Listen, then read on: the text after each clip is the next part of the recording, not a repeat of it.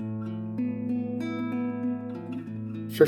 little more percent of our students or community members have mental health issues.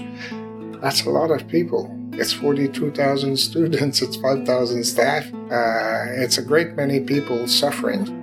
I was someone that was going through these things like right now, and I wasn't like none of those resources they were tweeting out were helping me at all, and that I felt like I was slipping through the cracks. According to the Canadian Mental Health Association, in any given year, 1 in 5 people in Canada will experience a mental health problem. I'm one of them. My name is Anshul Sharma, and this is the first episode of 1 in 5, a podcast about mental health brought to you by the Fulcrum and CHUO 89.1 FM. The voices you just heard are from University of Ottawa President Jacques Frémont in an interview conducted in September of this year, and a former U of O student and previous opinion editor at the Fulcrum, Hannah Maythought. We'll get more into what she has to say later, but first, a little bit about this podcast. Mental Health Awareness Week was last month, and while it's great to have dedicated days to discuss mental health, that doesn't mean we should stop talking about it just because they're over. This university, like many others, has seen a recent string of student deaths, and while every time another body is found, students receive an email with a list of resources leading up to the president's signature, I've found that a lot of students on campus don't actually know how to seek help when they need it. This is where 1 in 5 comes in. This podcast will explore everything from how post-secondary students experience mental health issues and work toward building up good mental health, to the nuances of different types of mental illness and the difficulties in accessing care, both in and out of university. In this episode, we'll hear directly from Hannah on how she attempted to navigate the mental health care system at the university and in Ottawa. We'll also be joined by Michelle Guilbeault, the university's Associate Vice President of Student Services, who will share the university's plans to tackle the increasing need for mental health care on campus. My name is Hannah Maythought. I was a second-year political science student with a minor in English. I would be in third year right now, but I'm taking the year off to focus on my mental health. Can you tell me a little bit about your experience with mental health at U Ottawa when you were a student here? Yeah, for sure. So my journey kind of started March 16th when my friend called 911 because I was having a depressive episode, and I ended up going to psychiatric emergency services at Ottawa General Hospital. And after staying there for about 15 hours, the experts that I was speaking to, they drew up an action plan that I was really confident in. They said that unfortunately through Ottawa General, it would take a really long time for me to get help, but they believed that if we set up things through the university, I would be able to get help at a much faster rate. That was on a Saturday. So on the following Monday, March 18th, I called the university to see if the hospital had forwarded along my information from my stay there. And U Ottawa Health Services told me that unfortunately they wouldn't be able to help me for 4 months, to see a psychiatrist for 4 months, but that if I registered with a family doctor, it might take a month to see a psychiatrist. But even then, it was already March, so I would have been home in a month anyway, so I found it kind of pointless. And at that rate, I was already, I started feeling really depressed again, and suicidal, so I decided to go back to the hospital. But when I did see the emergency room doctor, he really made me feel kind of stupid for going there, and he rolled his eyes at me and was really unhelpful. Oh my God. And so I asked to see another doctor just because I didn't really feel comfortable with him. And when I did eventually see the other doctor, she told me that I was good to go home. And she gave me a list of walk-in counseling services if I felt like I was in distress. But I felt like I was in distress at that moment, and it wasn't like they were doing anything about it. So that was really discouraging. So on the 19th, I received a call from U Ottawa Health Services, and they asked me about seeing a family doctor and whether I still wanted to get registered. And I told them that because it would take a month, I wasn't sure if I really wanted to do that because by then I would probably be home already. And the lady sensed that I was kind of in distress, so she said that they could probably accelerate the process even further for me. Okay. So I decided to go ahead and register with a family doctor and send in all the paperwork. And then on March 20th, I saw a learning specialist through SAS. And that was the deadline to drop all my courses. And I was really leaning towards that because I realized that even if I saw a family doctor, I was really like struggling and I needed help. And I didn't think I would be able to fulfill the semester like in the best way possible and like do my best. But Hannah says her learning specialist advised her against dropping her courses. She only let me drop one of my classes. So I did. But then my condition worsened until March 30th. I have a really strong feeling that the reason my condition worsened, it was because like I started getting really paranoid that I was never going to get help. Yeah. Because like I had tried so hard to see people, and what this led to is like a lot of paranoia, kind of a loss of touch with reality. I started questioning everybody around me, even people that were trying to help me, like my boyfriend and my parents. And so I didn't feel safe. My learning specialist, unfortunately, was on vacation. So even if I wanted to talk to her about, like deferring my exams or anything like that, I couldn't reach her. Hannah eventually went home to see her family doctor, who prescribed her antidepressants. She dropped her remaining courses and is now taking a year off from school, with plans to resume her studies at an institution closer to home. While she says she couldn't see a counselor at the U of O, she's now regularly seeing a therapist and psychiatrist. Honestly, I had adjusted really well in first year. I was a straight A student and everything. It's just that second semester of second year was really when my mental health issues hit, and the expectations of like being a good student and having a full-time job and everything just kind of weighed down on me, and I think definitely added to my mental health problems. And so I just want to say, like, to other students out there that may be struggling, that they're not alone and that hopefully they'll be able to get the help that they need. Unfortunately, Hannah's story is far from unique, which is a reality that Michelle Guilbeault is aware of. When you're in crisis, the last thing you need to be doing is looking, where do I go? Looking up information. We want it to be top of mind for students. Training. So not only training our employees and professors, but training our students. As I said earlier, we're trying to promote a community here, one that supports each other, and we all have a role to play.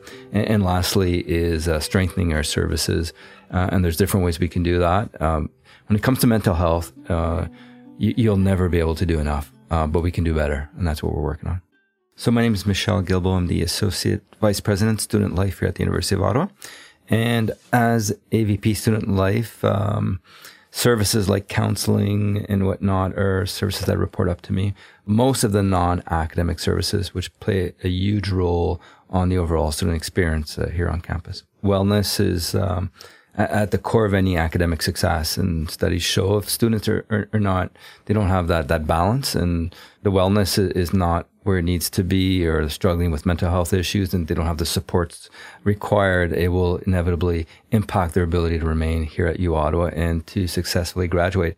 Last year, there was kind of an overhaul of how SAS was offering healthcare for mental health problems. And the message I was getting from the university was that, you guys are looking at more of a centralized sort of system to support students. So can you tell me a little bit about how that's been working out? First thing I'd say is, for sure, like you indicated, we brought some changes to how we deliver counseling services on campus last September with the rollout of our new step care model. The goal is really, it's to ensure that students who really need the one-on-one intervention are the ones who see our professional counselors, recognizing there's other ways that student can leverage supports and services through some self-guided resources.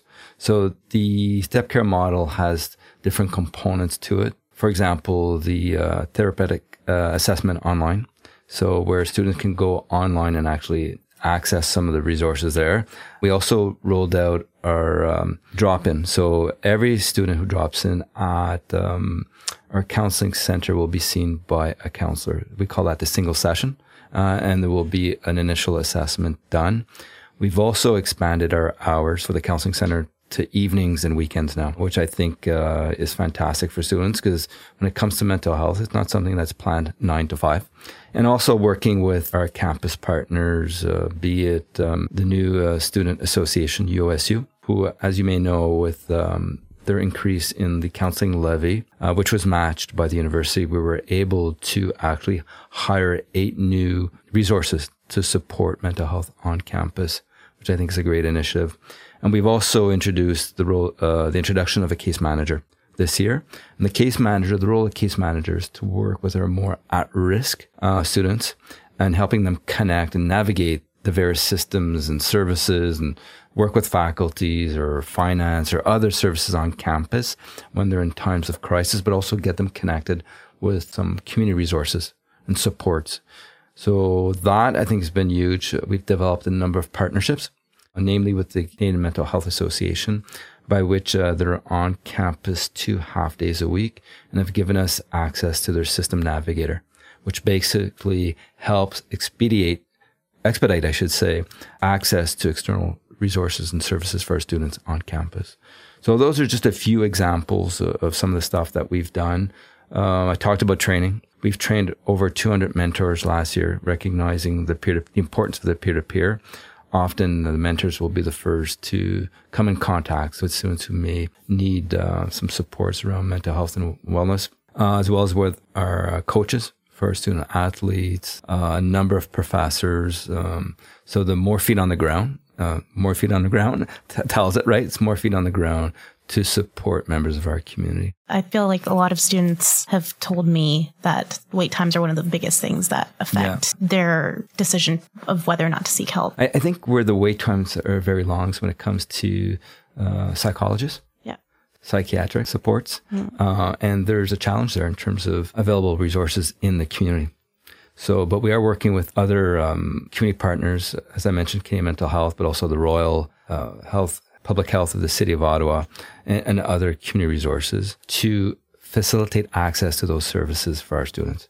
So we're hopeful that by developing memorandums of understanding with them, that we'll be able to expedite access to those services for U Ottawa students. I've noticed a lot more this year that mental health has been something that's coming up regularly. You guys had Wellness Week, but like you mentioned, International Mental Health Day, you guys took advantage of that to discuss ways students can seek help. And I've noticed that this is something that's being talked about, and it's not just something that's, a discussion once in a while. So that's really great, I think. Well, we just held our first U Ottawa hosted and planned and delivered Pride Week. Yeah. So inclusivity, diversity, super important. These are all elements of the wellness of a campus and its students. So, we've done a lot.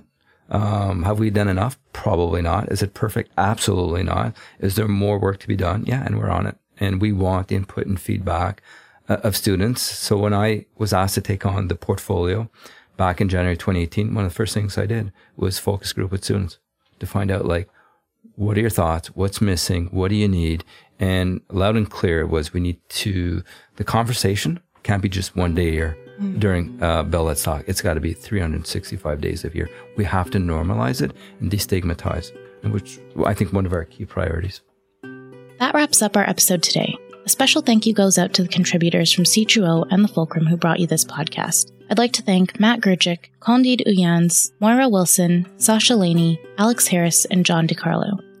Thank you for listening. Don't forget to subscribe wherever you get your podcasts and follow us on social media @_1in5 on Twitter and Instagram and 1in5 Podcast on Facebook. On the next episode of 1in5, to mark the International Day for the Elimination of Violence Against Women, we'll hear from local women's rights activists like Julie Lalonde.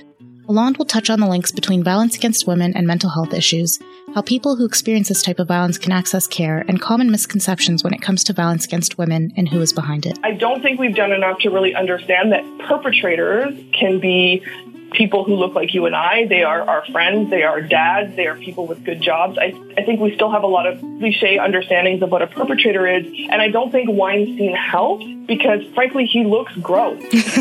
And I don't think we can underestimate how much of an impact that's had, where people, for example, when Aziz was outed as someone who at minimum is a bad date, people had a really hard time because they're like, he's a good-looking young man. If the people you're outing are the Harvey Weinsteins, Louis C.K., men who are not read as attractive, men who are not read as women flock to you, then I think it subtly implies that that's what a monster looks like.